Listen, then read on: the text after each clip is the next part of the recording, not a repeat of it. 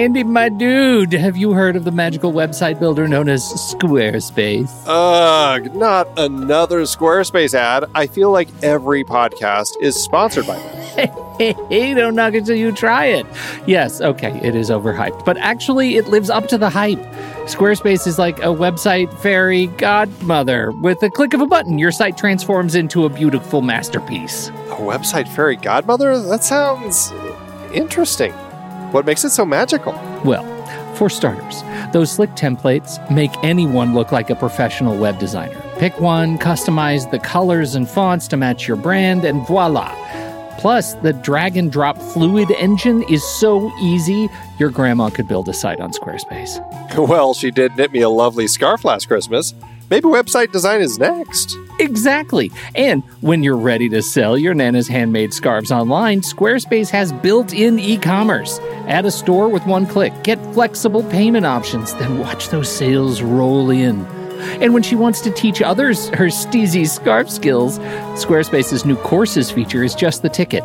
Nana can set up her curriculum and enrollments and payments in a snap and become the next e-knitting influencer. Oh, wow, you really sold me with the grandma angle. Sign me up for that free trial. Just go to thenextreel.com/Squarespace and transform your site into a beautiful Squarespace masterpiece. Well, thanks, Pete. Even though it's overhyped, Squarespace actually sounds perfect for Nana's site's needs.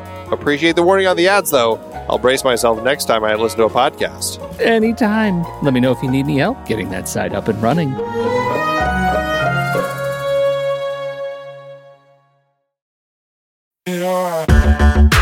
Andy, can you believe we've almost hit 700 episodes of The Next Reel? I know, it's crazy. And with all the other episodes in our family of podcasts, we are well over 1,200 episodes of movie conversation. It's really pretty amazing that we've gotten to have these in-depth movie chats every week for over a decade now. And we couldn't have done it without our loyal community of film fans. Their support over the years has meant so much. For sure. That reminds me, we should give the merch store a shout out. Buying shirts from thenextreel.com/merch is a great way listeners can continue to support the show. Plus, they get to sport our great designs. Absolutely. I think sometimes folks forget we have a variety of shirts, mugs, phone cases, and more available. In fact, a great place to start is with a shirt sporting the Next Reel's logo. We also have that classic Fast Times Spicoli Surf School tee, or the weirdly popular Rusty's European Tour shirt. The one from National Lampoon's European Vacation. Why is that so popular? Search me, but we have sold a ridiculous number of those. I guess there are a lot of Rustys taking trips to Europe? We're always adding new designs based on movies we've covered, like our brand new design for a streetcar named Desire, featuring a streetcar named Desire. So if you want to rep your love of TNR and films, head to thenextreel.com/merch. Every purchase helps us continue to have these weekly in-depth conversations. So visit thenextreel.com/merch today. And as always, thanks for listening and being a part of the Next Reel community. We've got lots more great movie chats coming your way. When I found you, I saw raw, untamed power. And beyond that, something truly special. Here we are, back again. It's another episode of The Film Board on The Next Reel on rashpixel.fm. We spoil movies, and tonight we will be spoiling one of the most spoil-free, well, legally speaking, films since this time in December-ish of 2015, or maybe last year, I guess, too, with Rogue One coming out. I don't know. It's all been so very hush, hush, hush about this new Star Wars movie, The Last Jedi. And now we've all seen it, so we get to open up its milk carton and leave it on the counter for you over the next hour or so. And everybody knows what happens then, right? It's that green stuff that comes out of the weird-shaped animals.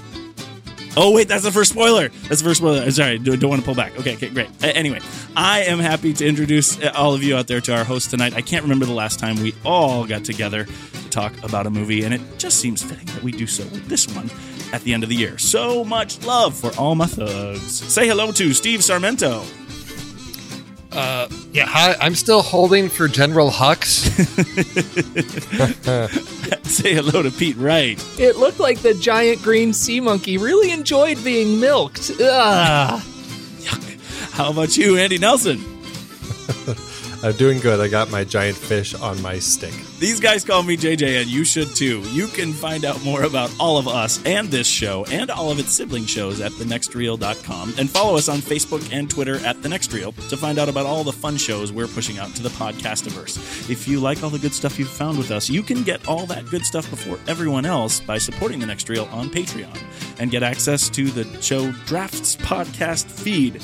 Check it out at patreon.com/thenextreel. So let's get started. Which of us are feeling the pull of the dark side on this one, and which of us is holding strong in the light? Let's hear your initial thoughts. Pete, what'd you think of the movie? I really regret that I'm going first because I feel like I'm being set up. I'm going to say it straight. I really enjoyed it. I had a great time throughout. It was a bit chaotic in places, but I found myself, I really enjoyed the humor injected into it.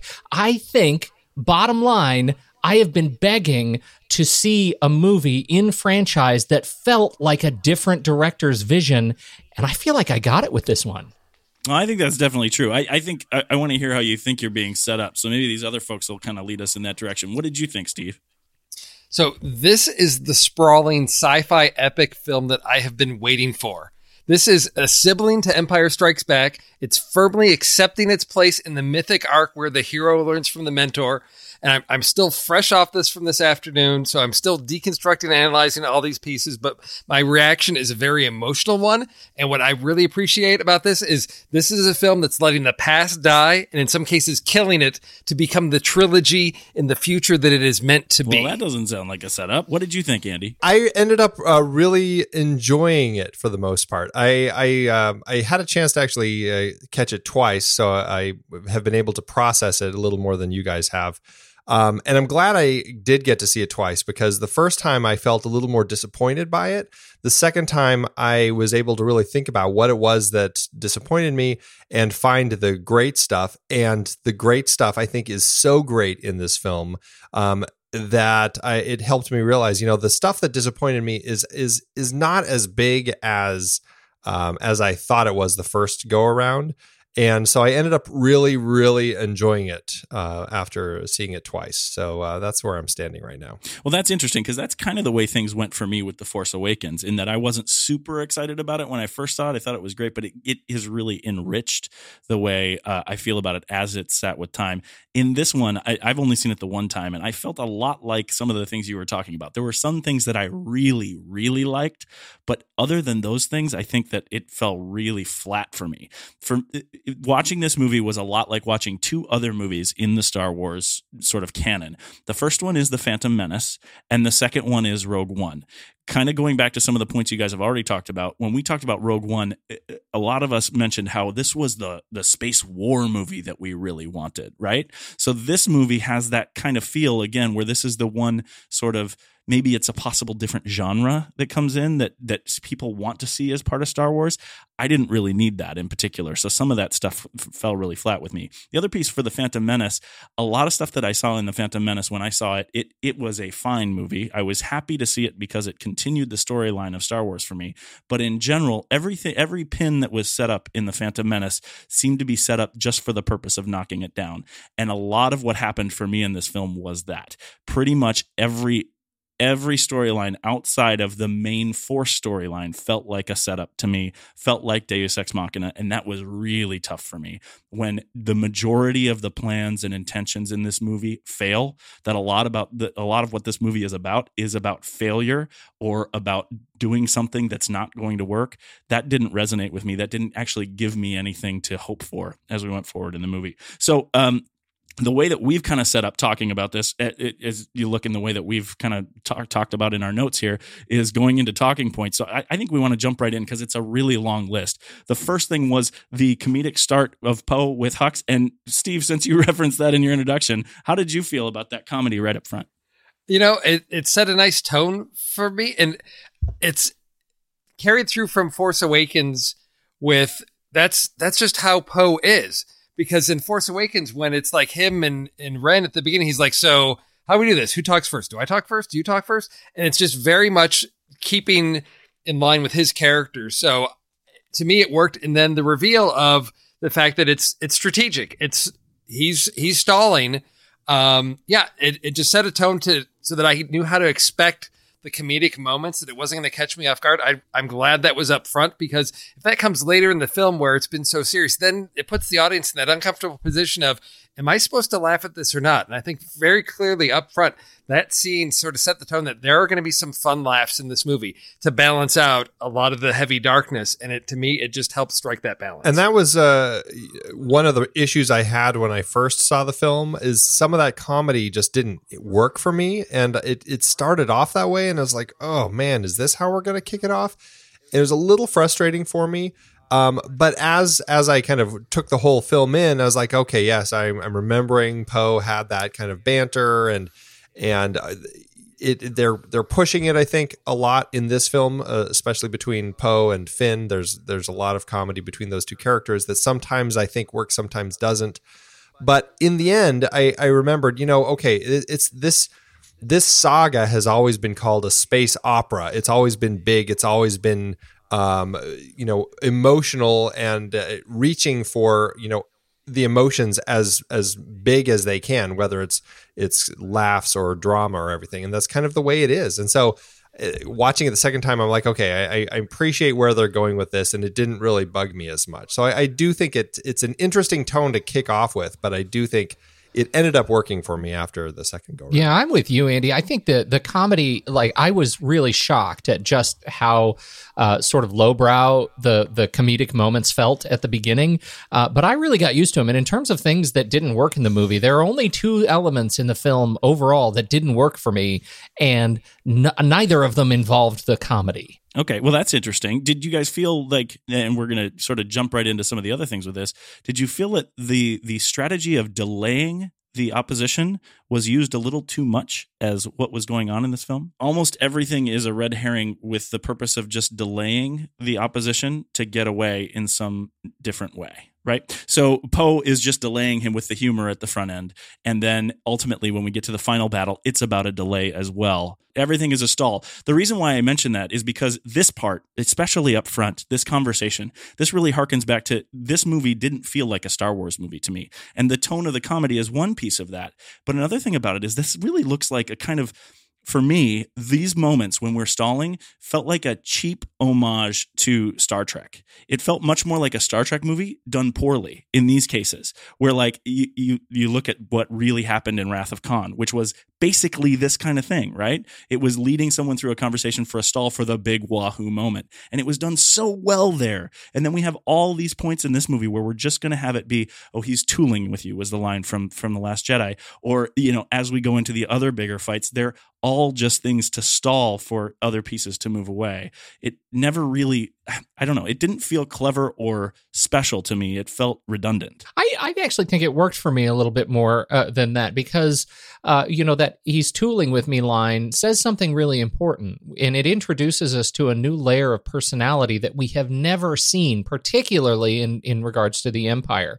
That, in fact, when they are not engaged in a battle, that they are also people. And one of the things I've learned over the last year, I've read a lot of these books, a lot of the Star Wars books that are in canon. And a number of them are from the perspective where the protagonist is in the Empire. And I have found that they very much are people, and they are really trying to capture the humanity of people that are in the Empire for one reason or another, whatever their ideological worldview, supporting their interest in the Empire. And those kinds of lines in this movie actually remind me that the Empire is made up of human organisms. And I thought that was funny.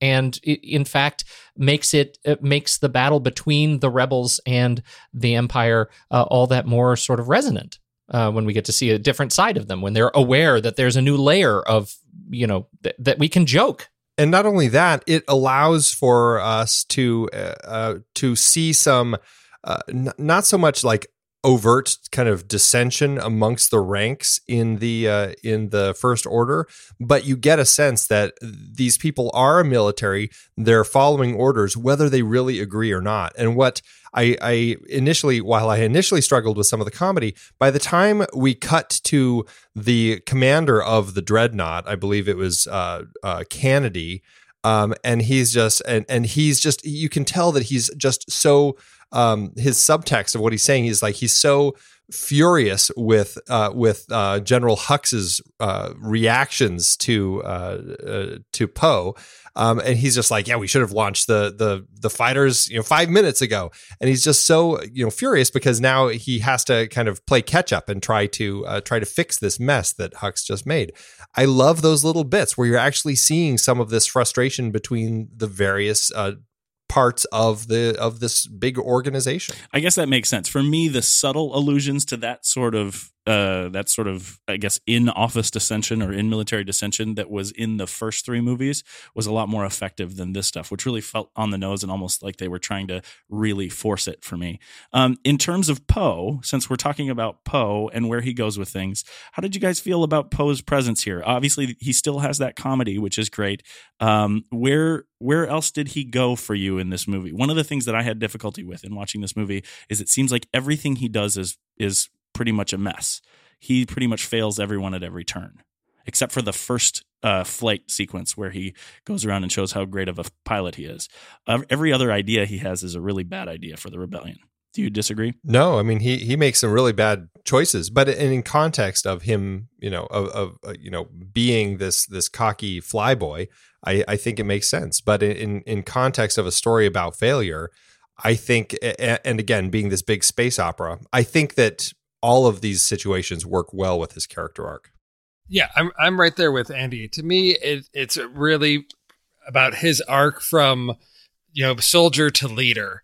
And I believe there's a quote in this movie, and we can get into spoilers and other characters, but about failure and learning from failure.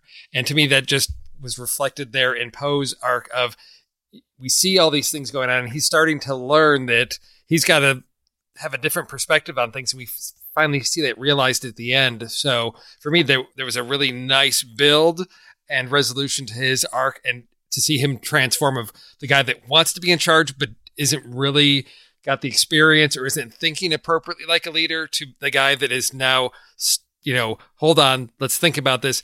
This is the best course of action to take. This is going to be the results that we need long term. So for me, I was very much behind Poe's arc.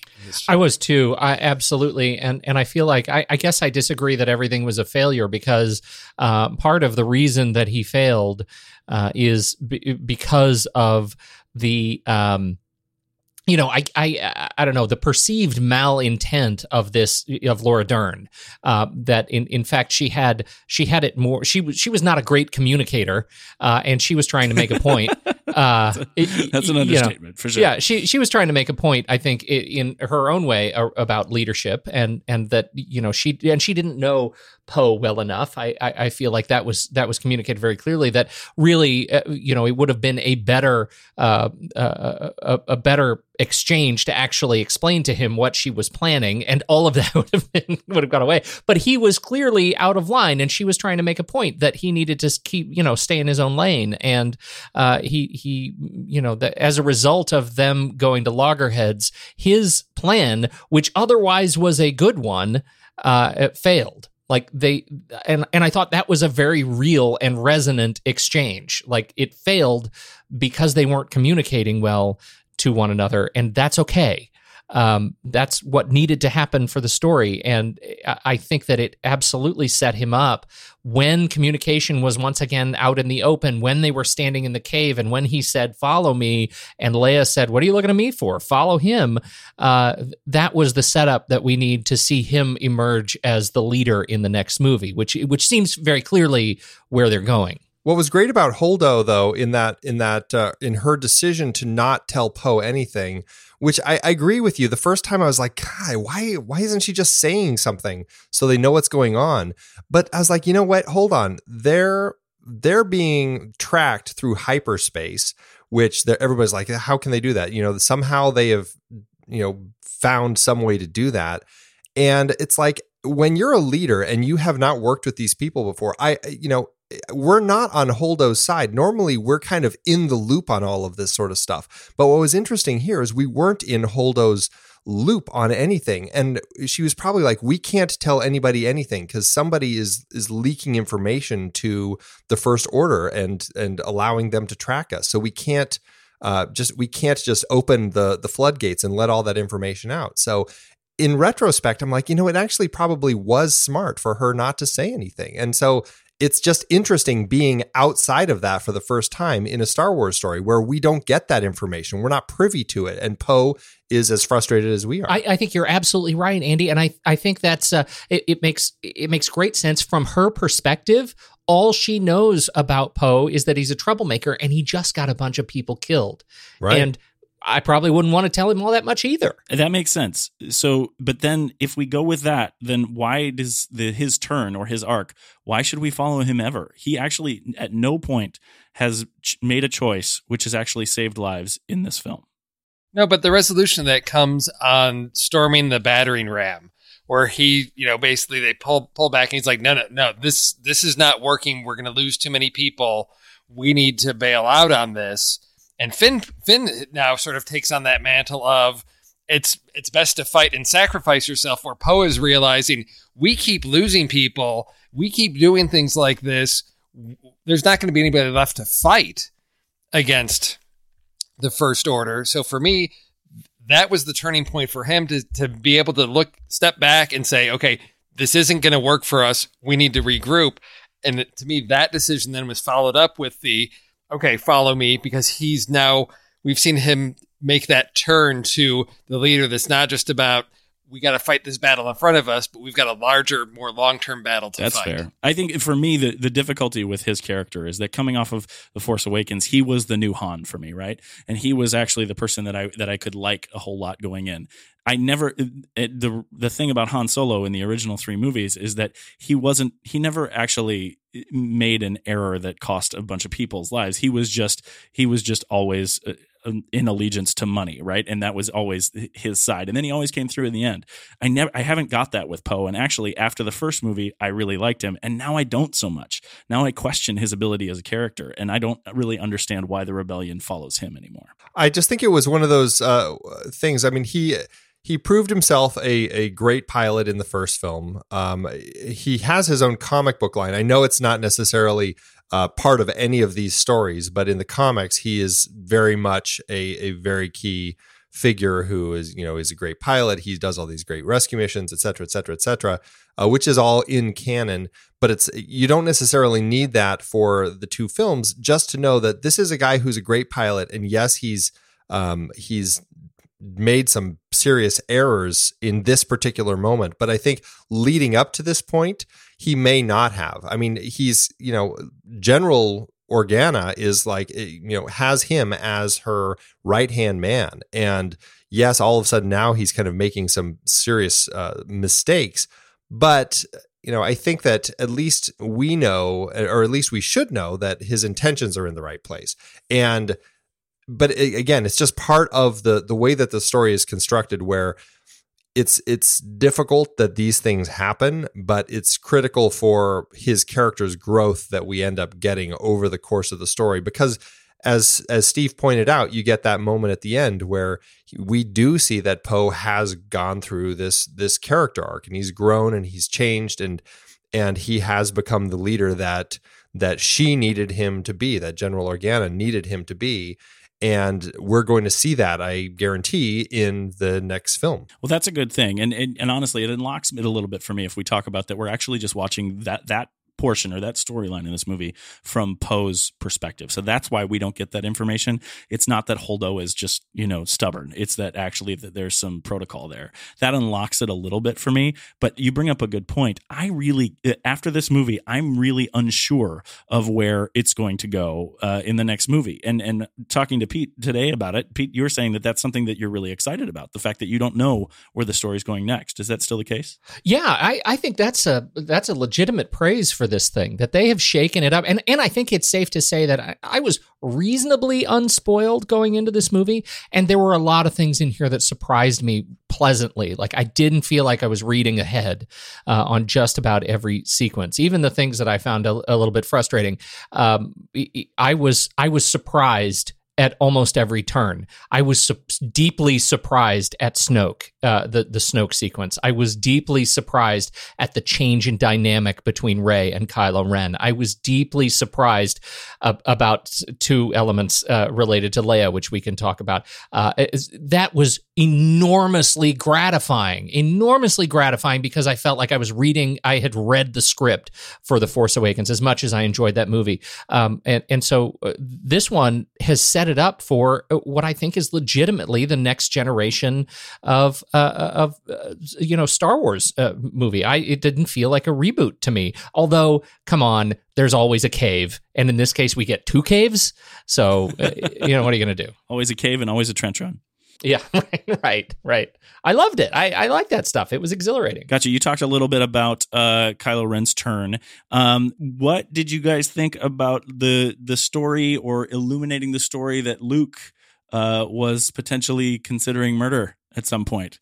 Was that mind-blowing to anyone here on the call? What was so great about that is the way that it came through 3 times, and it was very much like a Rashomon type of telling of that moment.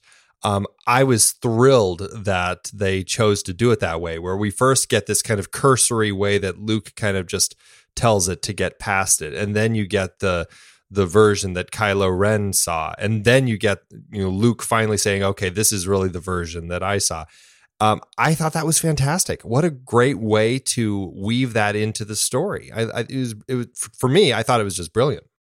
Yeah, for me, as Pete said, this isn't our Star Wars. This is the Star Wars for a new generation. And, even at the, with Luke, it's, him still realizing, his realization that he's thinking he's this great hero, and, his ego getting in the way. And even then there, at the end with the, attempt to burn the library, and that whole conversation he has there with Yoda, of like, dude, you're still learning. You still don't know everything, and you think you do, but you don't. And you realize, Luke, going back to the original trilogy, he shortchanged his training with Yoda. He's been off on his own. He hasn't had that whole, sort of infrastructure of the Jedis at their peak. He's figuring this stuff out as he goes along, and he thinks he knows it. And Yoda's like, yeah, those books, yeah, that's not it. And this girl, she's got more than what those books had. For me, it was so much about this generation that thought they knew what they were doing, realizing, no, they barely know anything. And these young kids coming up that are going to blow them out of the water. It was this huge transformation. And for Luke, yeah, he's still a flawed guy. He's never been a pure, perfect Jedi. He's still figuring this stuff out. So I loved his arc as well, of to see that, yeah, he's realized he's made a mistake. He knows what, when training goes bad, it can go really wrong, and trying to stop another Vader happening, but sort of in that process, setting, Ren on that path. To me, everything just worked so well to reflect back on the original trilogy and then to completely subvert it. I mean, this to me, as Pete said, this wasn't like another reboot. This was, we're taking everything, we're turning it on its head, upside down, and we're forging something new by burning these bridges. We're cutting these ties to the original trilogy, and we're doing something completely new with it. And I guess that's why I make the comparison to Phantom Menace, is because I think that's what Phantom Menace tried to set up for the first 3, and I think people just didn't like it that much, where they look at they look at Force Awakens and they look at this movie as potentially a better interpretation, a better way to cut ties with those original 3 movies that were so legendary and put something new out there. I think it's interesting that we talk about Rey and Luke on the island. I think I came in expecting it to be a lot like Dagobah, Luke and Yoda on Dagobah, but I agree with you in that I like that the dynamic between Rey and Luke is is similar but very different in talking about the ways of the Force, because you talk about the similarities, right? Luke is sort of this bumbling guy on this island who's shut himself off to the Force and now is milking some crazy looking aliens and trying to share it in the way that we think about when Luke first encountered Yoda, thinking that Yoda was this bumbling guy. But really, it's a total different dynamic when Rey is actually trying to force Luke to come back and help, and he just refusing to. It's a different bumbling dynamic, but it's equal and kind of better in this case, I think, than in Empire. The interesting thing about Luke, JJ, you talked about him shutting himself off, because we don't get that reveal right away. It's just sort of Luke acting quirky. And for me, I took that as he's the Jedi Master sort of pulling the Yoda. I'm going to have you do weird things. I'm going to be Mr. Miyagi and you're going to do stuff that you don't understand, but it's going to be part of your training. But then we get to that point where she's reaching out and he's walking her through that. And she's got this pull to the dark side. And then she's like, but I didn't get anything from you. You've shut yourself off from the Force, which was like completely caught me off guard, because it's, the quirky training sequence. And that's what I'm expecting. But when she has this realization, I thought, oh, we're in a different place here. This is not the typical Jedi training going on. This is him sort of just going through the motions. And there were so many things that I thought we're going to get, again, these Empire Strikes Back parallels. Like she sees the X-Wing, down in the water. And I'm like, oh, she's going to have to raise it out of the water. Are we going to do that? Oh no, it's just, he flew it there and sunk it and he's not turning back at all. And for me, that was such a rewarding twist on my expectations of what was going to happen on the island between the two of them, and to completely subverting that. And the actual connection that she has, the training that she gets, is this really bizarre Force connection thing she has with Kylo Ren, where they can sort of see and hear each other, is a whole different aspect of the Force that we haven't really seen. And it sets them up as this new generation of this like raw access to the Force that Luke doesn't understand, is really frightened by. And for me, that was just like so refreshing to take our expectations and again, subvert them and give us something Totally different. agree. Yeah, and I think that was great. I mean, honestly, Luke was more trying to talk her out of it in the weird things that he was doing with her than Yoda ever did for him. And the Yoda was a puppet. Yeah, That back was to the old was school. Probably the most satisfying thing for me. Oh, it was great. Not only was he a puppet, but it was totally that Empire Strikes Back type of Yoda, where he's just a feisty little guy, and he's the way that he's talking, the way that his lips move and everything. It was so exciting to see that return of Yoda. It was invigorating. Page Turner, they are not. Yeah. This is kind of helping me maybe format my thought about this whole film, I guess, group, and that maybe I should stop thinking of it as, 9 films, what we have now. And maybe I should start thinking of it as, 3 separate trilogies or something different to that point. Because I mean, some of the stuff that I really loved about Rogue One was the connecting tissue. But I think that what I should really kind of try to embrace as I look at this movie is not search for that connecting tissue, and instead try to really embrace what they're trying to do in a new way. Yeah, I think that's probably safe. Oh yeah, I think the really interesting aspect of this is the pivot point is what goes on with Kylo Ren.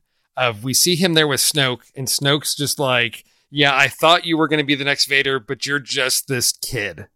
And the path that sets him on, where he's just like, you know what?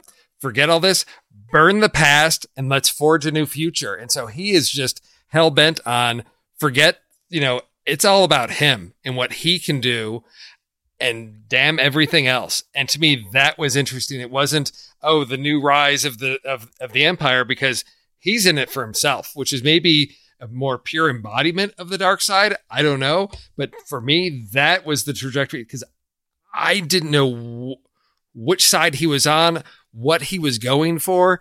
He's a lot more chaotic, which to me is really appealing, because I have no idea what the next film is going to be, where that story is going to go. And I'm very excited about that. I know it's setting up for a battle, but to me, it's not as clear cut as Empire versus, Rebellion, or First Order versus Resistance, because we've got this outside aspect now that is unpredictable that I think is very interesting. And what's great about that chaotic side of Kylo Ren is here you have this character who, he is set off by things at such a moment's notice. He is such an emotional character, responding so quickly to things. When he sees Luke walk out of that door, and he's just like, point everything at it and fire everything you have. And he's just like screaming his orders, and he's flicking Hux around. I mean, it's just like, it's so great to have this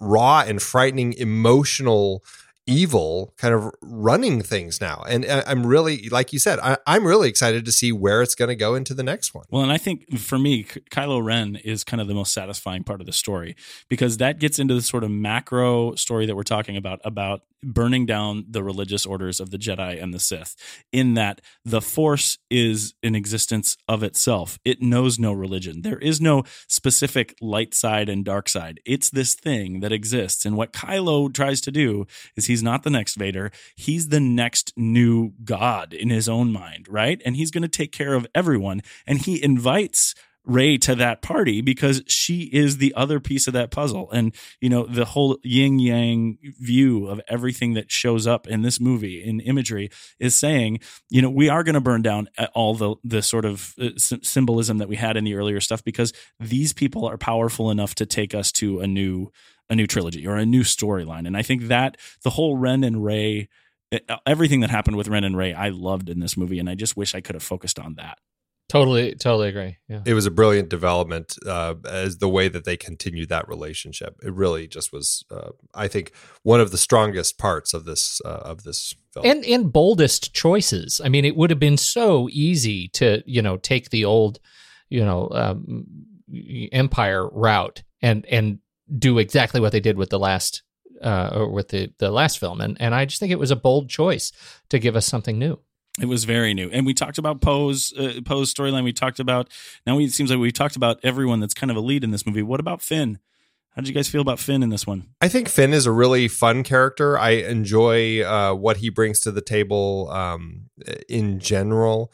But I do feel like some of the comedy with Finn was kind of wearing thin a little bit in this one.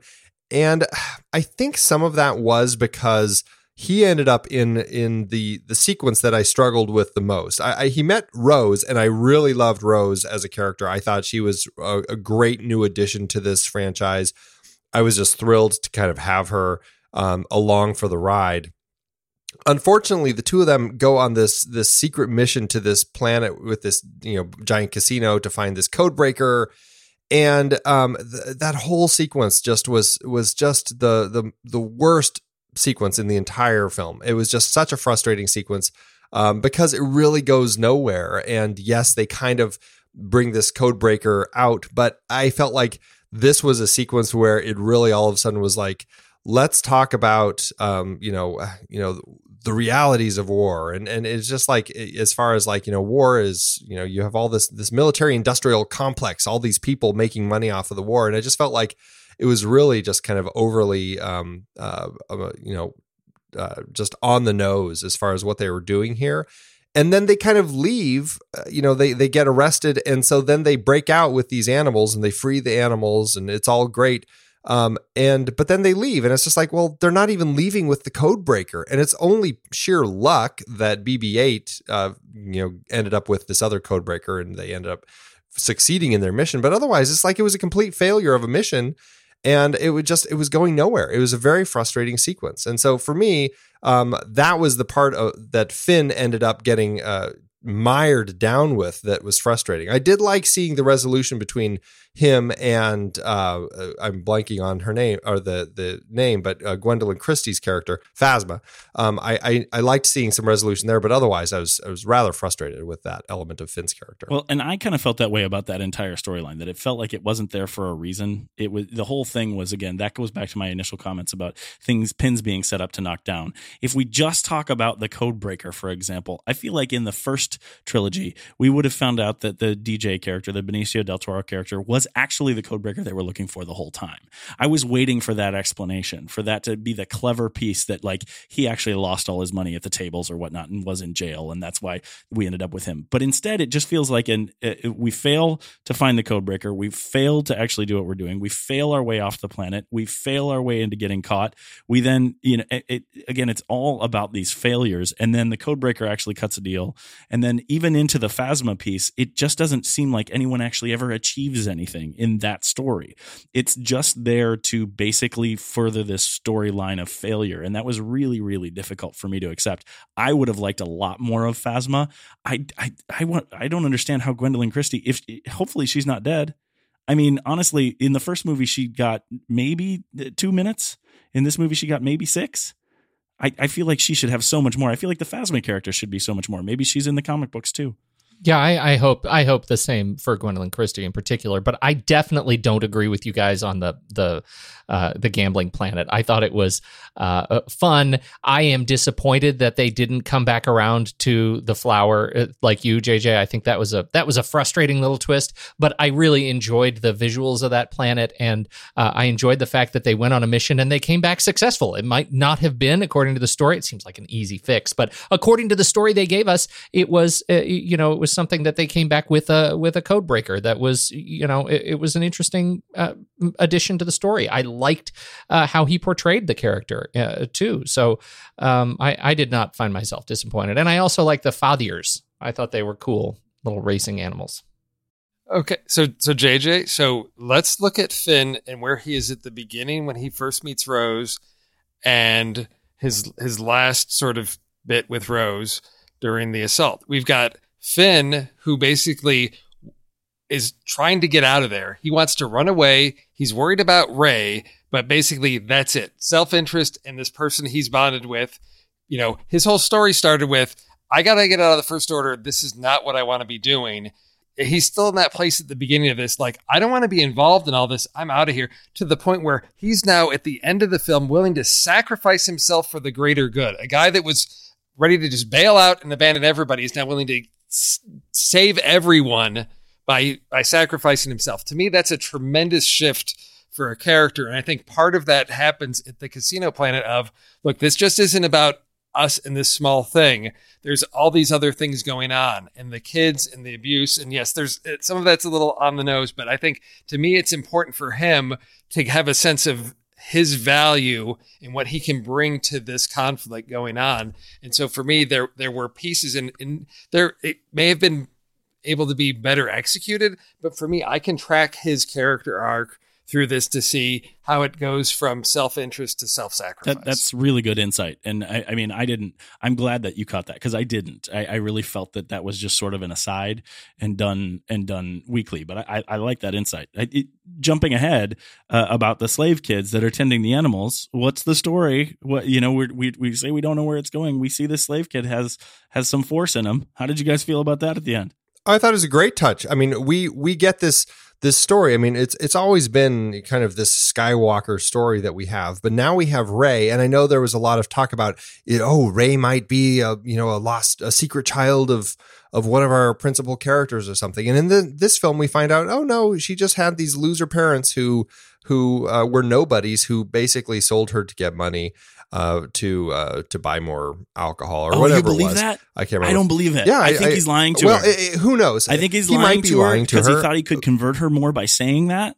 Because that's when he's trying to win her over. But even if he is lying to her, it doesn't make sense anymore for her parents to be somebody's. I think it makes more sense now in the context of what they're doing here to say, no, the Force isn't just about these people. It's about everybody. And here it can come from this girl who's a nobody on Jakku. Here it can come in this little boy on this casino planet who's this slave child taking care of these horses. That's kind of what I thought they were going for. And I like that. If it does end up being where he was lying and her parents are like their siblings or who knows what it could be, I feel like I'd almost be more disappointed. Totally agree. This opens up the entire universe. In fact, that is the central key to keeping this going as a franchise that is believable and not just about a single family dynasty. And I loved it. That's pretty cool. And I hadn't thought of it that way. I mean, to be fair, there were a lot of Jedis and they weren't all Skywalkers. Yeah, that's totally true. But the fact is, the story has always been Skywalkers, one way or another, Skywalkers and right. Solos, and now we get to open it up. This is the next generation of Jedi. This answers the question, and cements Luke's last statement: "I will not be the last Jedi." And that was fantastic. Oh, that was It was good. so good. I think that is really great. And I hadn't thought of it that way, because honestly, as soon as I assumed he was lying to her, I just assumed that of course they can't be nobodies. They have to be someone special. And I think my theory still holds that they could be siblings also because, and this is not a truly logical argument, but I feel like in that position, and maybe they're pulling the whole Natalie Portman and Hayden Christensen thing about how they actually have no chemistry. But if they were these two powerful people, wouldn't they have some sort of chemistry in the situation they have? I feel like they're siblings. I feel like the reason why he hasn't killed her and why he couldn't kill Leia is because he doesn't want to. He thinks the only path to power is through the masculine in his family. But I love what you guys are doing with this idea of the Force applies to everyone. I think that's great. And if they're going that direction, I agree with you. I think I'm going to be more satisfied if the whole series goes that direction.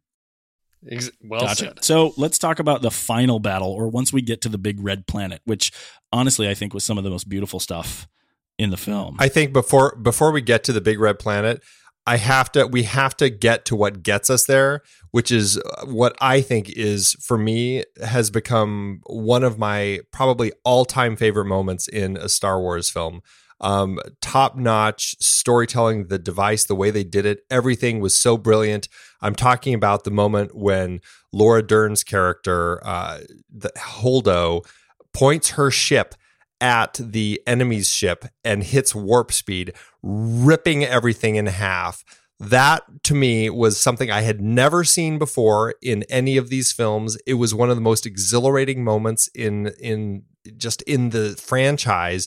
The gasp in the audience when that happened, it was just it shuddered me. And it was such an incredible moment. That to me is like, there are problems with this film, but moments like that stand so high make this, in my mind, just an incredible example of what this franchise can do. It was visually and the audio. They drop all the audio out, and that made it. It was a vacuum. It was just a vacuum in our theater too. And I really felt I had to reach out. My son was sitting there, so I had to reach out and grab him and squeeze something because it was that sort of an emotional moment. I totally agree, Andy. It represents the pinnacle, the high point of the production of the film, not just the story. Absolutely. No, to me, it was powerful because it was also mirrored by the breaking of Luke's lightsaber. The battle of those two, and that saber being, torn in half, and then her ripping, the fleet in half, of just breaking that apart was just, sort of the visual parallel in that image. And then just, it's completely unexpected, because I thought, she's going to do something. She's going to go into hyperspace, and then she's going to come out of hyperspace in the middle of the ship or something like that. Just and it's going to explode. But oh my gosh, to just see that effect of the sort of rip. Yes. I can't wait to go back just to see that moment. That might be the best single moment in the film. Oh, easily. I don't know. I mean, we could have debates about it, but I think that moment, it was so powerful and so well executed. I think that if Laura Dern, this is her only film, I think she did that. Her role in that is pretty special. She gets along with the long list of actors and characters that get their one shining moment, right? You've got your Liam Neesons, and you've got it's pretty neat to have her do that. Even though, I mean, Pete, you were saying that some people are really kind of ragging on her and what she did. Other than the fact that every time she spoke, it looked like she was in ADR. I thought everything she delivered was pretty nice. I did too. I don't know why she was getting she's getting some strife on the internet, the hate Twitter, but I actually found her quite good and quite an interesting alternative, particularly when you see power change hands in between these two characters who are elegant right? Elegant power. What we have in Princess Leia, we've always thought of, I think, as something in isolation, right? Like this is, we have these sort of ancillary women characters on deck, but somebody who is the leader, you always imagine that Leia was royalty. Like, of course she's going to be the leader, but here we have this woman who's now who's a general, and she shows up wearing this gown and Vice Admiral, right? She shows up wearing this gown that is kind of broken off the shoulders. It's elegant and beautiful, and yet she dominates. And I think she actually did it very, very well. I thought I really enjoyed her. I didn't see her as a detractor at all. And again, we've already talked about her relationship with Poe. I think it was strong. So the one thing, and it's because I'm not up to date on all my Star Wars lore and all the other materials and everything, and so I don't know if this information is out there or not, but when she sort of assumes command and Poe is like, oh, that's Vice Admiral Holdo, and he references some battle or some event, is like, oh, that was her. He's like, oh, she's not what I expected. And I don't have the context of that to know what he's speaking about, like what decisions, what went down at that battle. Was it an impressive thing? Was it, the stunning victory? Was it a debacle? To me, I think it's that vacuum of what is Poe's sort of background knowledge on her that's leading to his assumptions about her that I don't have. And I think it's operating in that void and vacuum that may make the issue with her character troubling to so many people to wonder, is she really qualified? Does she really know? She's being a strong leader that's going to just give commands and say, hey, trust me. We don't have enough information to know whether or not to trust the decisions. And that gets back to Poe. And I think that's the one issue with the writing I have is you reference something. And in some cases, it's easy. It's like, oh, the ship that made the Kessel Run in 12 parsecs. I don't know what the Kessel Run is. I don't care, whatever. But this seemed crucial information for Poe, and we don't have it. And we don't have a scene where he discusses it, explains it, or any other characters do. This is interesting, Steve. Is this a writing problem or a performance problem? Because for me, I actually bought it, but I feel like it was on the shoulders of the illusion that Poe makes to her reputation, that her reputation precedes her because he says it to the alien that he acts impressed. Did he not act impressed enough to set her up to bring that power to the bridge? Right. Yes. I'd say that maybe. Well, we got that locked. Yeah. Can we talk about Leia real quick? Because Leia, this is where I had a central problem. I did not like Leia. They kill Leia blowing around to space, and then she force floats back into the airlock. I hated that. I hated it so much. Yeah, me too. So very much. It made me crazy. And then they didn't kill Leia at the end of the movie. I didn't hate that, but I was really surprised. Carrie Fisher. So I just watched Force Awakens last night before we went and saw this this morning, and I watched all the extras, the bonus stuff that they have there. And Carrie Fisher says in one of the initial ones, she was like, I didn't think we were going to do this. And if we were going to do this, couldn't we have done this 10 years ago when I looked a lot better? That's what she says. Right. And, honestly, I really, really like Carrie Fisher. I mean, there actually was a tribute sort of viral video that I recently posted on Facebook that we should actually probably put in our show notes too. She's fantastic and such a great character, but unfortunately here, there just wasn't much there. And that thing that you're talking about, Pete, was just generally ridiculous. I love the fact that all of a sudden we finally get to see that Leia does have the Force, but what a terrible way to do it, and what a cheap way to put it in there. And why didn't she die? Can anyone? I mean, maybe, I guess.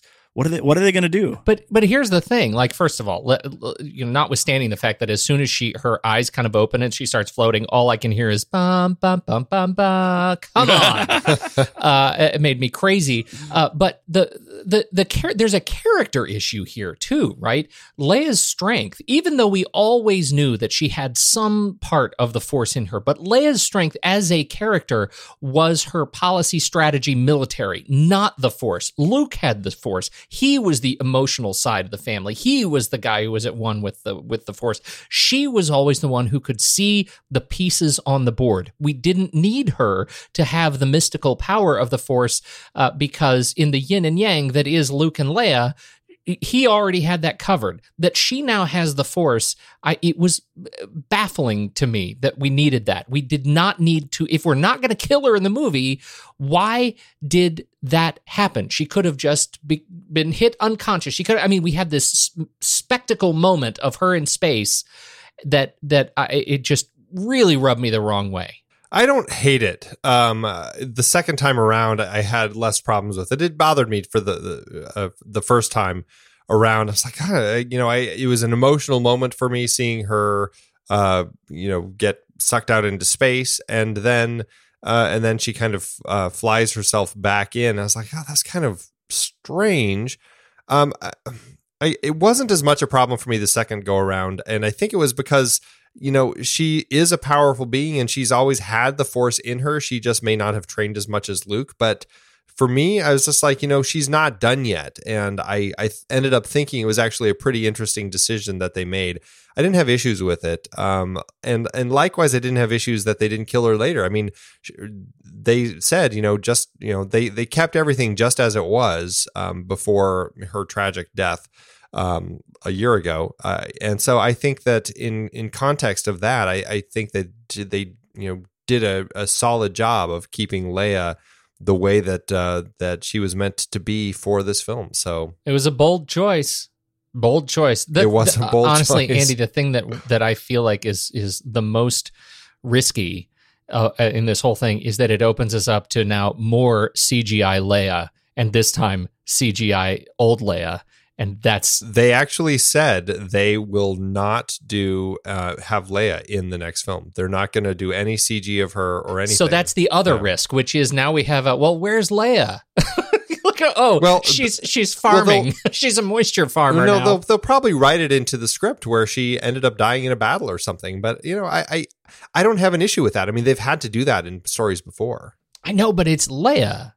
Yeah, it'll be in the opening crawl. It'll be in the opening crawl of, to give us how many years later and what's happened and the resistance, the new rebellion, having to rally around a new leader. They'll work that in. I mean, to me, it was the floating, flying, whatever you're going to call it, was sort of at that point in the story was, it catches you off guard because it's not anything we've seen really done before by her. We've seen, leaps and acrobatics, but we haven't really seen like I'm flying and floating through the air really. So it's a little unsettling and it catches you off guard, but there are so many other new things going on. I'm willing to just let it go and say, okay, this works. There's always the challenge of how do you incapacitate a character that you're going to want around later on, but you need them out of commission for a good chunk of the story. So you need them unconscious somehow. So how do you do that? And there's never any easy and tactful way to do it that's going to work. It's, they got bonked on the head. They did this, that it's something and it's clear. Yeah, we need them for later. So they're unconscious for the next, hour and 20 minutes. I think and that's where I think we disagree. I think there are all kinds of ways to separate her, to incapacitate her in the middle of a space battle where physics is of questionable pedigree. Like, it is very easy for us to do this without introducing that. And to my mind, damaging what I loved so much about her character. And so, it is what it is. Well, and we talk about the fact that she's going to be gone, right? And I think that one of the sweet moments for me was when Luke and Leia had their last moment together, whether it was real or virtual. I thought that was kind of special. It had me thinking about Carrie Fisher as they were setting us up for the sort of big battle at the end. What did you guys think about how they related? And the fact that now Luke I guess he's gone. I guess technically he's now died, right? Well, and who knows? Are we going to continue to see him as a vision, like we see Yoda? And I think, yeah. I mean, he gave himself to the Force, like some of the Jedi before him, and so I do think that we will see him as a Force ghost now. And I loved the moment between him and Leia at the end. What was so great about that is that it's like she is the only one that he actually physically comes in contact with through that whole end. And you get that look from her, you think it's because he's giving her the dice from the Millennium Falcon from Han, kind of that connection. But really, it's like she's realizing, oh, he's not even here, which is so great because otherwise you kind of have a sense like, don't go out by yourself. Yeah, you feel like she would say something to him. But the fact that she doesn't, and he goes out and for this final confrontation, which he has all by himself, as a Force ghost, or not even Force ghost. I'm not even sure what you'd call that. It's a force projection. It's a force projection. Force projection. I thought that was just a fantastic way to do all of that. I really loved everything they were doing. He had seen what Rey and Kylo Ren were doing, and here he goes and does it to kind of for that final confrontation. Yeah, it's pretty. I thought that was pretty special. I think it's interesting too, Andy. On the second viewing, did you see, was her look more knowing to you than it was? I mean, I thought he was really there. They totally surprised me about that until they were having the final battle. Oh, it was the second viewing that I realized that she knew that he wasn't there. Like the first viewing, I didn't even catch that until I totally missed the fact that his facial hair is all the different color. Like I didn't catch any of that. Oh yeah. Yeah, there's two big clues, and one is the hair is different. So it looks like at first I thought, he just cleaned himself up.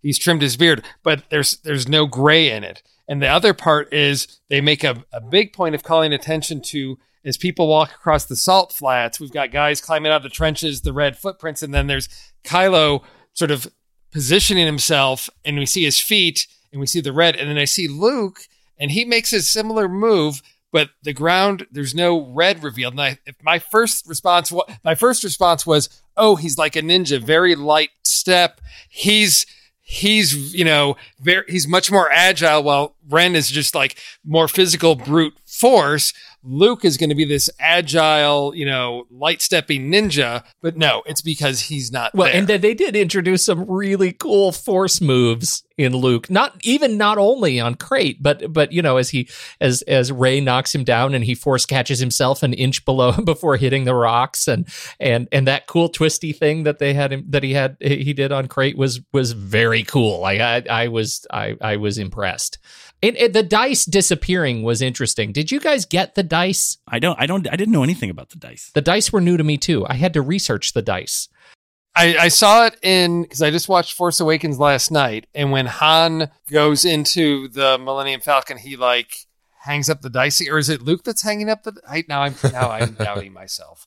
There's somebody that hangs up the dice in there, and I want to say it was Han in Force Awakens when he comes back on the Millennium Falcon. I think you're right, and that actually it makes sense. So it turns out that the dice were actually a Lucas thing. He hung the dice. They were just gold regular dice, right? They just had the pips on them, hung together by a chain, and they were hanging up above the cockpit in the Millennium Falcon. But we never got an angle in Episode 4 that actually showed the dice. So the dice were never on screen in Episode 4, but they were there. And that's important because when J.J. Abrams went back to rebuild the Millennium Falcon for the last film, he wanted it to be authentic. And what he found was the cover photo from the original Vanity Fair shoot from Episode 4 actually had the dice. And he went back and said, where are these dice? Well, it turns out the dice were a real thing. According to the story, Solo and Lando Calrissian were in this game called Carillion Spike. And they were gambling, and they ran out of money, and so Han wagered these dice, which are apparently made out of something quite valuable, and Lando wagered the Falcon, and he lost, and so Han kept the dice as a good luck charm, and they've been hanging apparently in the Millennium Falcon ever since, all through the first or the original 3-movie trilogy. We just never saw them. I didn't know any of this. This is total news to me. And here the dice become a central premise in the emotional relationship that these characters have with one another. I thought that was really interesting. And my hunch is it's setting us up for the Solo story, which is to come next. This is what probably Marvel would have put as a post-credits sequence, something about the dice. Well, thank you, J.J. Abrams, because I think that's smart. I mean, mining the old films for new central pieces of upcoming films, I think is brilliant. I thought it was cool. Going back to Luke, I will also say how touching it was to kind of come full circle with him as a character and see when he kind of comes to after his force projection that he was doing, and he looks up and he sees the binary sunset on this planet that he's on, and and that's when he dies. It's like he started this whole story with that binary sunset, and here he sees it and he kind of gives himself to the Force. I thought that was just a really powerful way to kind of close his I thought story. that was a great shot. I think one of the many shots in the film that you would want to like pull off as a still and hold on to. So this was shot by Steve Yedlin, and I just thought it was really sweet. On Twitter, Yedlin posted that he said, I've been shooting movies for my friend Ryan Johnson since we were like 18, and I am so proud to have been able to work on this picture. It was just a really touching sort of tribute, having done what I have to say is just exceptional visual work in this movie. I mean, the setups, the shots, the movement of the camera, it was just gorgeous. Yeah, definitely. I think, and everything it looked like it had care for the way that things looked. I agree with that 100%. I have no complaints about the way this movie looked. You know that Ryan Johnson is a Denver guy, right? No, I didn't know that, actually. I didn't either. He grew up in Denver and then moved to Southern California. So he started out in Colorado and then went to Southern California, and he went to USC, went to the film school at USC. So kind of cool that he comes back from Colorado. Huh. Nice. What do you guys think about the length? It's a super long movie. I had no problem with the length. It didn't bother me. It was long. Bother me but at all. it didn't bother me. I don't know. I guess that it's probably a better question for Andy. Now seeing it twice, did it feel longer the second time? No, it actually felt shorter the second time. Weirdly, I think it was just because I knew where everything was, where we were going with the story, and I was able to kind of pay attention to everything more and just kind of just get into all of the beats. I had no issue with the length either time, though. I know some people are kind of frustrated with the length of the film, but I don't know. For me, I really didn't have any issues with it. I think it was tough for my 6 and 8 year old. You weren't even sitting next to your 6 or 8 year old. I think I know. My daughter had the problem with your kids. They were standing on the chairs, and I was resisting the urge to go back and be like, no, sit down. You have to watch this movie. I know we're 2.5 in, but you have to sit down. The report from my daughter was, well, I said things like this. Look, you can't do somersaults in the movie. Look, you can't lie down on the floor in the movie. No, you can't. It was a riot. I definitely am going to take her again. Yeah, please apologize to her. It was a treat. Okay, well, we've talked a lot about the different people in the movie. I think we've covered almost everyone. Are there other people that we should talk about that were in the movie that we didn't have a chance to talk about as of yet? I just have to relay this story that I read about Kelly Marie Tran, who plays Rose. I'm assuming that it's true, but you never know with the IMDb trivia page. Sometimes I question it. But apparently, she didn't tell anyone that she was actually working on this movie. She said she was making an indie film up in Canada. And apparently, just to fool her parents, she even brought home some maple syrup for them, which I think is really funny that she went to such lengths to keep it under wraps that she was actually a part of this Did movie. you see her at the premiere?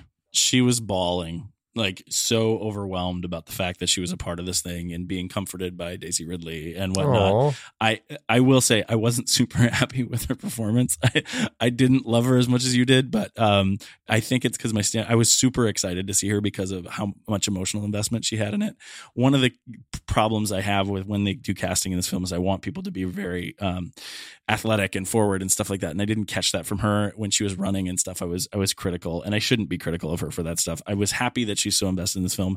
I'm really interested to see what they do with her character going forward. Because again, as we talked about before, the whole Finn and Rose storyline I felt was just generally lacking. So I'm excited to see more from her, but I just that story that you tell is fantastic. And also, if you do catch any of the like IMDb snippets from the premiere, you can see how much she cares about being a part of this franchise, and I think that's really special. I thought it was really cool that she lived. Like I sort of thought that she was dying when she said that last. She gave him a kiss and said that last line.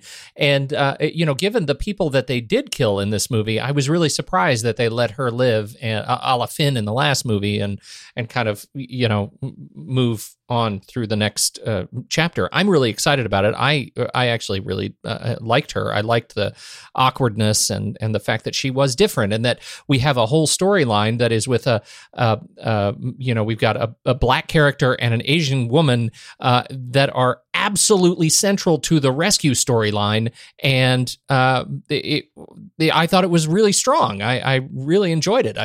Nothing felt sort of like any sort of forced diversity. These were just great characters, and so I really enjoyed it. I want to say that I don't feel like we talked about the death of Snoke. Did that surprise anybody? It felt like the death of Darth Sidious to me. Not Darth Sidious, Darth Maul, in that he was going to be this big character, and then all of a sudden he's just gone. I felt like there was more power to it than that. And maybe it's just because I think Snoke was such an interesting bad guy. I mean, he was so powerful too. I mean, he was the one who was force connecting Kylo Ren and Rey, and I thought that was really interesting. I mean, he's incredibly powerful. But what I loved about what happened here is that it just went to show me really kind of some of the dark power that Kylo Ren has in him. So I ended up liking that quite a bit, and I was so much happier with how he looked here. I mean, I know we only ever saw him as kind of the message version of a person, kind of that CG projection. And so, but he still looked a little rough here. I thought they did a great job with his CG. I thought he looked good too.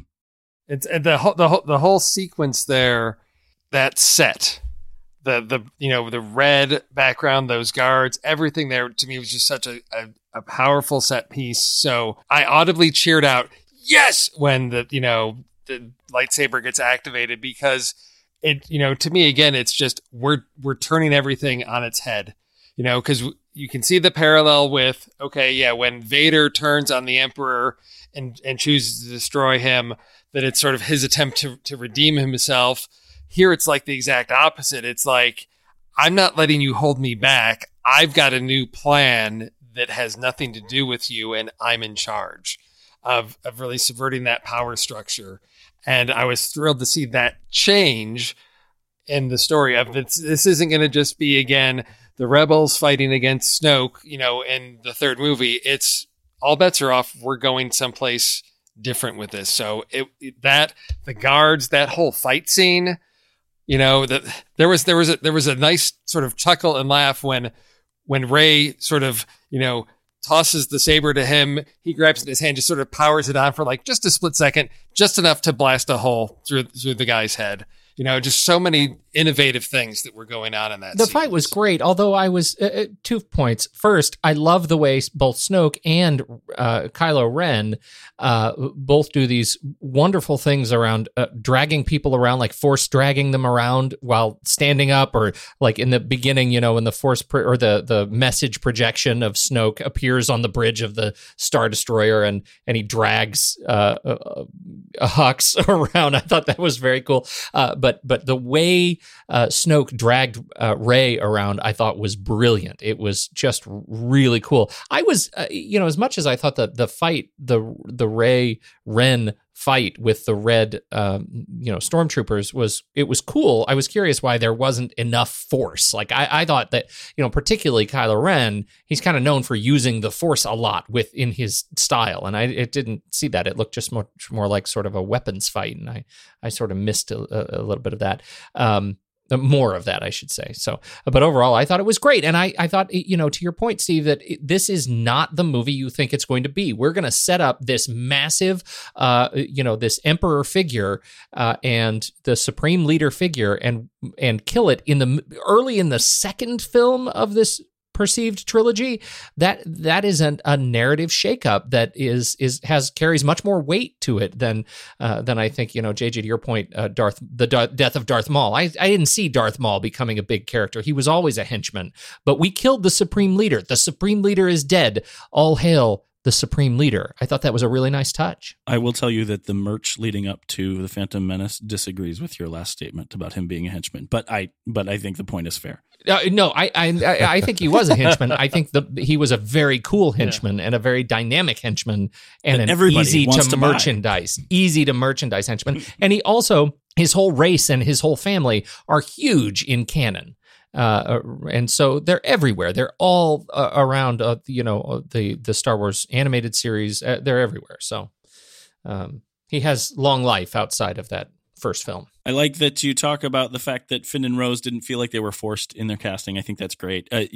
Something that we know about The Force Awakens is that there was some really great stunt casting in there. Daniel Craig being one of the stormtroopers. Some of our notes have some other ones here. Who is this from? Talking about the Beastie Boys references. So Rian Johnson, his first big feature was Brick with Joseph Gordon-Levitt, and he had a very small part, just a little short cameo in his in Ryan's second film, Brothers Bloom, and then of course Looper. So I thought, okay, he's sort of his good luck charm. Is there anything? Did he show up in this film anywhere? I didn't see him, so I did some research and said, oh yeah, he was cast as a character. He did the voice of a character called Slow and Low. That is the tempo. SLO. That's exactly. But what I did not catch was this other Beastie Boys reference in The Force Awakens, that there was a character, Hello Nasty. Hello Nasty, which I did not know. Yes, exactly. So, but I was wondering if JGL was going to be in here anywhere. I tried to keep my eye out for him, but I know that so much of the stunt casting can be concealed when you're in a casino or cantina scene, that you've got so many creatures that can be voiced by actors. And unless you've got an impeccable ear, it can be often hard to identify those people. So that was sort of the stunt casting that I found.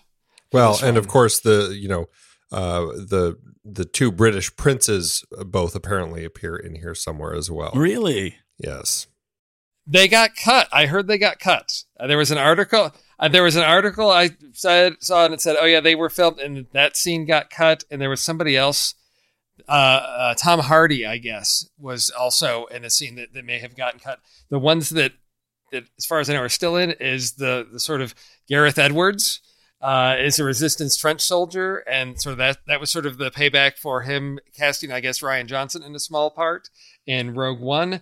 And I think there was Justin Theroux. Right. Justin Theroux. Yes, Yep. Exactly. Yes. As the code breaker with the flower on his lapel. Yep. So how did you guys see it? We saw it in 3D, which I think was actually great. I thought most of the 3D was really special. The one thing that I disliked about the 3D was the dirt getting on the lens.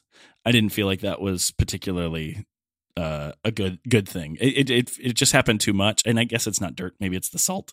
I'm not sure what it was, but it happened a lot, and it didn't feel important to me as part of the story. No, I just did 2D in Atmos and had a great experience. I bet Atmos that would have been great. Yeah, so just the great sound. 3D. It's not something I go out of my way for unless I know it was intentionally shot that way, or usually like computer animation. That's an easy sort of migration over to do that with something that wasn't shot initially in 3D. I don't know that it always adds much, and I often find myself it's sort of in the same boat you are, where it's like, okay, it's doing this, but I don't. Well, probably 3/4 of this is a CG movie, so That's right, right. I loved the Atmos experience with this. I thought the sound was just rich and booming and fantastic when it was raining on what was the island, Achto, Luke's island. I mean, just feeling that rain all around you and the storming and everything. It was a really enveloping experience. I really enjoyed the Atmos. I did not see 3D. I'm curious to see it in IMAX now, because I didn't realize this, but they did shoot a couple scenes in IMAX, and so it might make it worth it to go check out an IMAX screening of it. Very curious about that. I would say that's our only complaint was the sound in our theater. I think I don't know. I think we just got early in the morning, somebody didn't mix it right. It was tough to hear the voices and really struggled through some of the heavy dialogue, heavy sequences. It was just not coming out right. Go see Atmos. Yeah. Check out an Atmos. I would have paid for the your Atmos next experience for sure. Yeah. Problem is, it's such a exactly. drive for us. I mean, it's like it's it's a Phoenix Oh, scale wow. drive. That's right. Yeah. Okay. So Pete, I have a follow-up to our discussion this morning during our SatMat discussion. How many times did you cry during this film? I think I was set up too much. I know when I should have cried. I didn't cry once. It's the one that caught me off guard, and you guys let me know if this maybe hit you as much as it hit me, is when Luke's there with R2 and R2 busts That out was a the cheap shot. holographic projection from the first one. I It got me. That one got me. But part of it is not just the story, but knowing Carrie is no longer with us, just made that so much more for me. And I did not expect that one. I was like, damn you, R2, that is a little low. I cried a lot, but most of it had to do with the music. When the old themes come back, I'm a sucker for that. And, when the Force theme comes in, it just pulls me there. John Williams is just he's so integral to this franchise, and I'm so glad that he's still a part of what's going on with it. Well, they do a great job of bringing the Luke and Leia theme in when they come together. And then when he passes the dice over to her, it cuts to the Leia and Han theme. And it's just like, oh my God, it's just like all of this stuff. It was so good. What was, I thought, most curious in all of the music was at the end of the credits, they also credit this song that John Williams wrote for Robert Altman's The Long Goodbye, called The Long Goodbye, that he wrote with Johnny Mercer. They credit that in the credits. I'm like, gosh, did they modify that and have it playing somewhere in the casino or something? Because interesting. I can't figure Must out have been. where. But there was another song that was credited. I can't remember what it was, but I thought that was a really curious little thing that was thrown into the movie. Now we know it's going to be number one this weekend. How long is it going to last? Do you guys think? How does this thing have legs? Of course it does, right? Oh, it's Star Wars. It's definitely gonna. Yeah. Oh yeah. No doubt. The majority of the reviews I've seen have been very, very positive. They're all pretty much spoiler free, so that's why I'm happy we're doing the show tonight, because we're here to spoil it for people. But pretty much everything I've seen has been really positive about people's experience in this movie. So the critics are ranking this at like 93% fresh, and what caught my eye was an article that said fans like Justice League more than Star Wars. What? I was like, what are you talking about? Yes, on Rotten Tomatoes, they have the critics review and then the audience score. And the audience score earlier today was around 57% liking it. So really low. And I don't know if it's they think it's too long. It's not the Star Wars they want, which again, I'm like, you know what? All we heard after Force Awakens was you just did the same thing again. Now we do something different. And now you're not happy with that. So, I mean, you can't please everyone all the time, but I'm surprised there's such a difference between critics at 93 and audience at 57. Well, it's interesting. We'll wait till we get to my star rating, but I mean, that's pretty much where I sit on this movie. And a lot of the negativity I have is not that it's different, not that it's a different story, but really that the story pieces that they've taken, other than the Ren and Rey story in particular, really felt like they were just set up to knock down. And there wasn't a whole lot of payoff in anything but the big Force story for me, and that the connecting tissue wasn't there for me. So it's interesting. I'm really glad you brought that up, because I think that's where I sat on this movie, is right in there. I like it, but it's not the movie I expected. It's not the movie that I wanted. Are you guys familiar at all with the ring theory as far as with Star Wars? No, what's that? The ring theory is this theory. I don't know who came up with it, but this idea that the trilogies are like, if you flip the trilogies, it's almost like mirror images of each other. And this being a middle film, it very much is very reminiscent of Empire Strikes Back, which is another film where a lot of stuff is set up and nothing comes of it, which I think is pretty interesting. But this one ends with AT-ATs storming the rebellion, and Empire starts with that, and there are so many mirror reflections of these two films together all the way through the film. You've got the mysterious, Rey confronting the darkness in that cave, and you have Luke going into the tree. It's like all through it. I found it really interesting. But I don't know. I think the fact that you said that, it's like, they do all these things, but it comes to nothing. It's like, it is kind of like Empire. They are struggling through the entire film, trying to get ahead of the Empire, and the Empire firmly smacks him down all the way through. So it's a pretty interesting way to look at the film, but I don't know. I still really like it, and it's growing on me so much more than it did after the first viewing. Oh yeah. Well, Andy, anytime we have the trilogy, you take that hero's journey arc, and yes, you've got it on a smaller scale in an individual film, but you spread it across the three, film sequence. That middle section is that whole, struggle to get to and the growth of the hero to acquire the tools to ultimately defeat, the antagonist. And that's what all of, story 2 is about, of the struggle and failure that you're going to learn from to obtain the magical item or the special knowledge.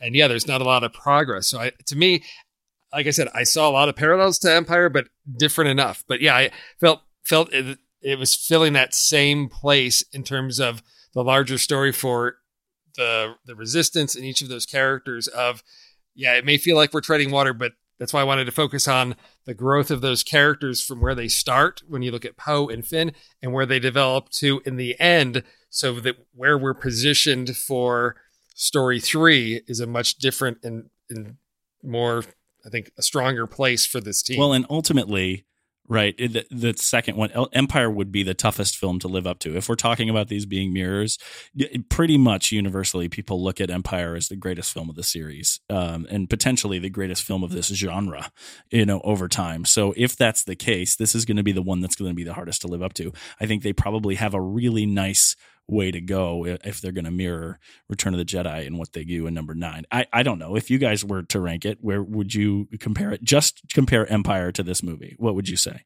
I'd probably still have to go with Empire, but I think that one, it's strong from start to finish. This one, I'll always probably still stumble over the casino scene, even though I do see everything that Steve was pointing out about it. It makes perfect sense to me, and I probably grow into it a little bit, but I'll still say Empire. Well, you've got dozens of views versus one. That's true. You've seen Empire and you've lived that story, and I think give this one that time. And I think, again, then within the context of this trilogy, when it's finished, I think, this is going to have a strong place. I think to me, it's clear that it's above, Force Awakens, because that's the setup. This to me is, again, all that development. So in this trilogy, yeah, this is, top. Comparing it to Empire, yeah, that's a challenge. Ask me 5 years from now, after I've had time to view it a few more times, and we'll see where things hold. Well, and again, that comparison is probably pretty unfair. So maybe it makes more sense if we go to our flick chart, and now would be the time that we would rank it. He's the last Jedi, and he gave up the Force, but later on an island, he gave it to Rey. Then a bunch of stuff happened, and he disappeared. This movie was 9 years long. Flick chart. Christmas and Wham! All right. Love you guys. Bye. Well, that was Tommy Handsome, and he didn't go away for this whole show. He was just having some technical difficulties, so we did get his song there. But if you folks out in the world haven't done it yet, check out www.flickchart.com. It provides a fun way for us to look at the movies that we love and hate too, and you can do it too by creating a tournament-style stack ranking system. We go through the exercise here on every show, and you can find the special stack rankings for the movies that we've seen on this show at flickchart.com/TNR Filmboard. Where do we start, Andy? All right, kicking it off. Star Wars: The Last Jedi or The Finest Hours? Last Jedi. Last Jedi. Last Jedi. Last Jedi, for sure. Star Wars: The Last Jedi or Prisoners? Last Jedi. Last Jedi. Last Jedi or Split? Split. Last Jedi for me. Last Jedi. Last Jedi or Gravity? Gravity. Last Jedi. Last Jedi. Last Jedi. Last Jedi or The Force Awakens? The Force Awakens. Ugh. The Last I think Jedi. Last Jedi. We'll see. I to the point of dozens of views to one view. I mean, I've seen Last Jedi 4 or 5 times now, and so not Last Jedi. I've seen Force Awakens 4 or 5 times now. So I'm definitely on a recency high with Last Jedi, but I'm gonna stick with it. I'm saying Force Awakens Because of the casino. because of the casino. Yes. See, to me, it's about the complexity and growth of the characters. No, I agree. I'm tempted. No. I'm really I tempted to say The Last Jedi because of the hyperspace split. Slice, I mean, Yeah, that was the dominating feature of the movie. Andy, this must really be hard. but then there's Han Solo. Oh yeah, I agree. I I think we should give it to The Last Jedi just to avoid paper, rock, scissors. That's my feeling.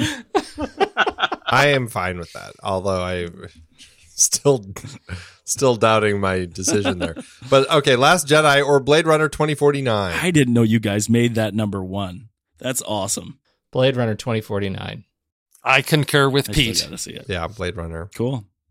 This year is amazing. And then for me, it was like the trailers were there to prime you for this movie because it was like Ready Player One, Jurassic. I mean, it was all of like Spielberg, Lucas, everything just coming at me through these trailers. And then that opening crawl, I was like, okay, I'm in the zone. I'm ready for this. And then to just think that this is hitting this year, like Star Wars going in a new direction. We had Blade Runner 2049. I'm like, I wish I could write a letter back to my teenage self and say, just wait for 2017. You're not going to believe what happens. So, Andy, that puts us at number 2, right? That puts it at number 2. Yes. I find that really interesting. I'm curious. I'm pulling up our list of all of our movies from the year just to see. We did really well. 4 of our top 10 movies are from this year. We actually made some good choices. But JJ, remember, all the movies that we've done leading up to this year were terrible. That's true. That's true. They were just terrible. But that's okay. We have an exciting year coming up too. It's good. So star rankings for this. For me on Letterboxd, I give it 3 out of 5 stars. And that's why when you said 57% for fan ranking, that sounds exactly where I'm at on this movie. 3 stars. Better than Murder on the Orient Express, but just barely. Right now, I'm at a 4.5 out of 5. Wow, that's big. Which I think is pretty good. It would not have. It would have been a 3.5 after the first viewing.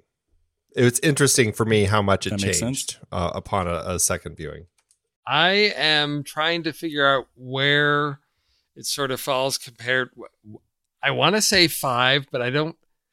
Yeah, I guess I'm just going to go 5 because, like I said, I just enjoyed this all out.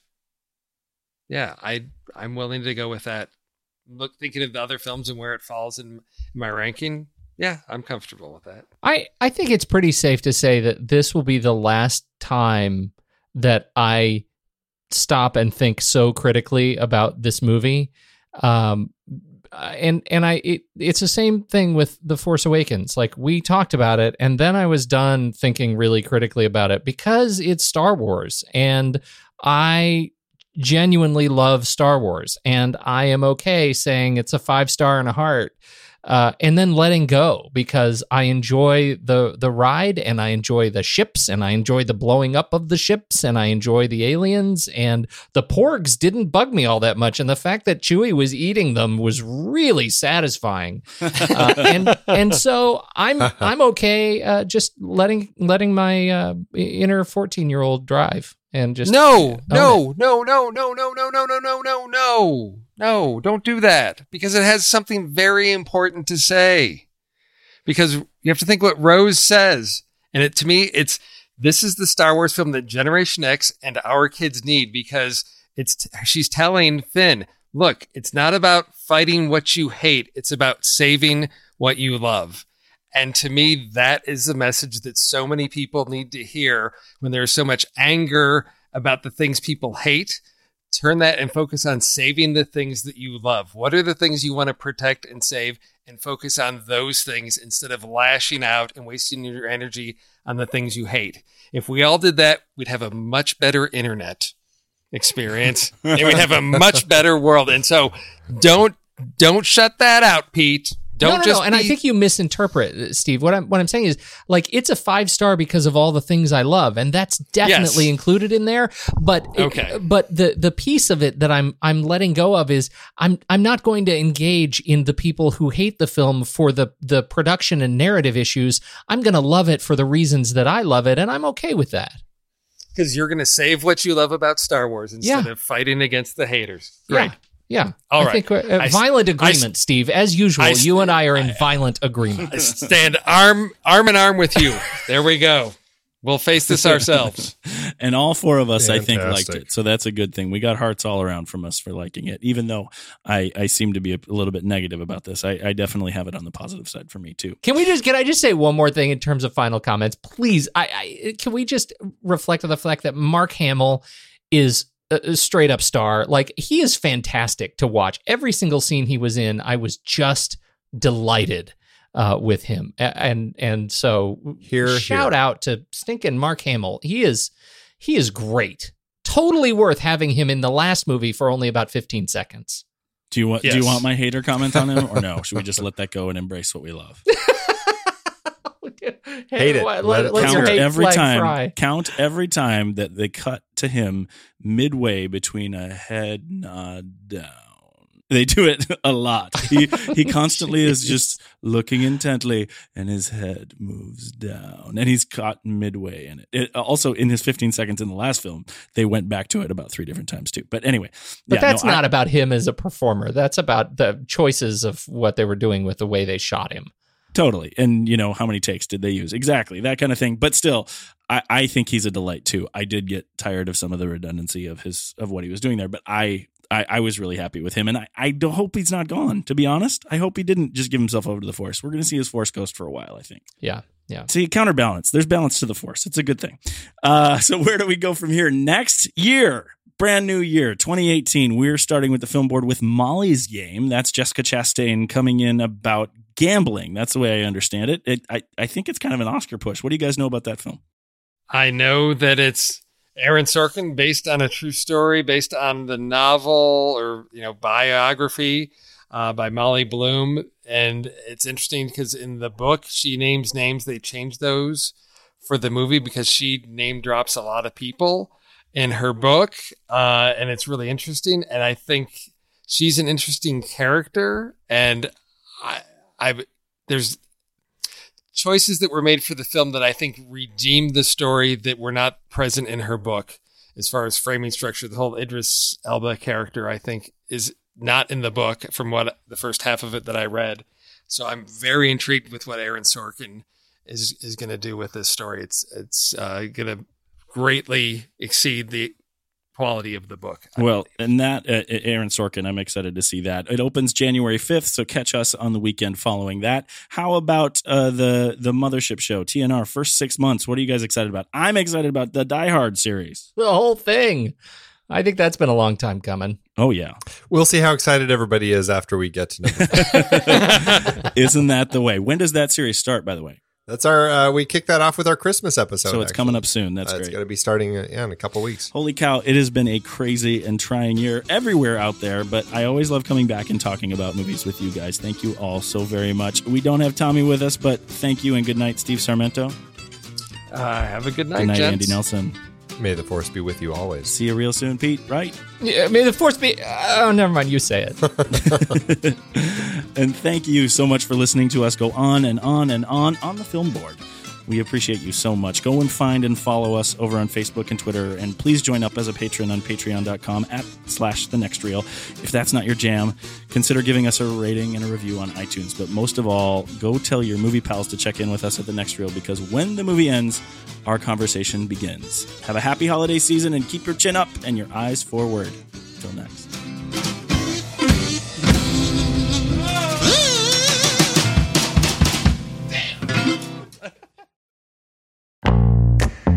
Here on the Film Board, we have covered quite a variety of great page-to-screen adaptations over the years, from superheroes like Christopher Nolan's The Dark Knight Rises, based on stories like Nightfall and The Dark Knight Returns, to horror and sci-fi, like Max Brooks' World War Z and Hiroshi Sakazuraka's All You Need Is Kill, which became one of our favorites, Edge of Tomorrow, with Tom Cruise and Emily Blunt.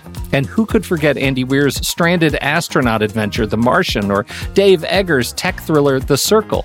Supposedly so much better than the movie. We've also explored Stephen King epics like The Dark Tower and It, biopics like Damien Chazelle's First Man, and sweeping sagas like Denis Villeneuve's take on Frank Herbert's Dune.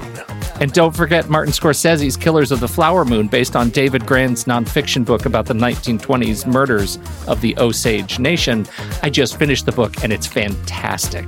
It's always fascinating to look at the source material, and we often do as the book lovers we are. For those of you out there who love to do the same, head to thenextreel.com/originals to find all of our past episodes and dive deeper into these adapted stories.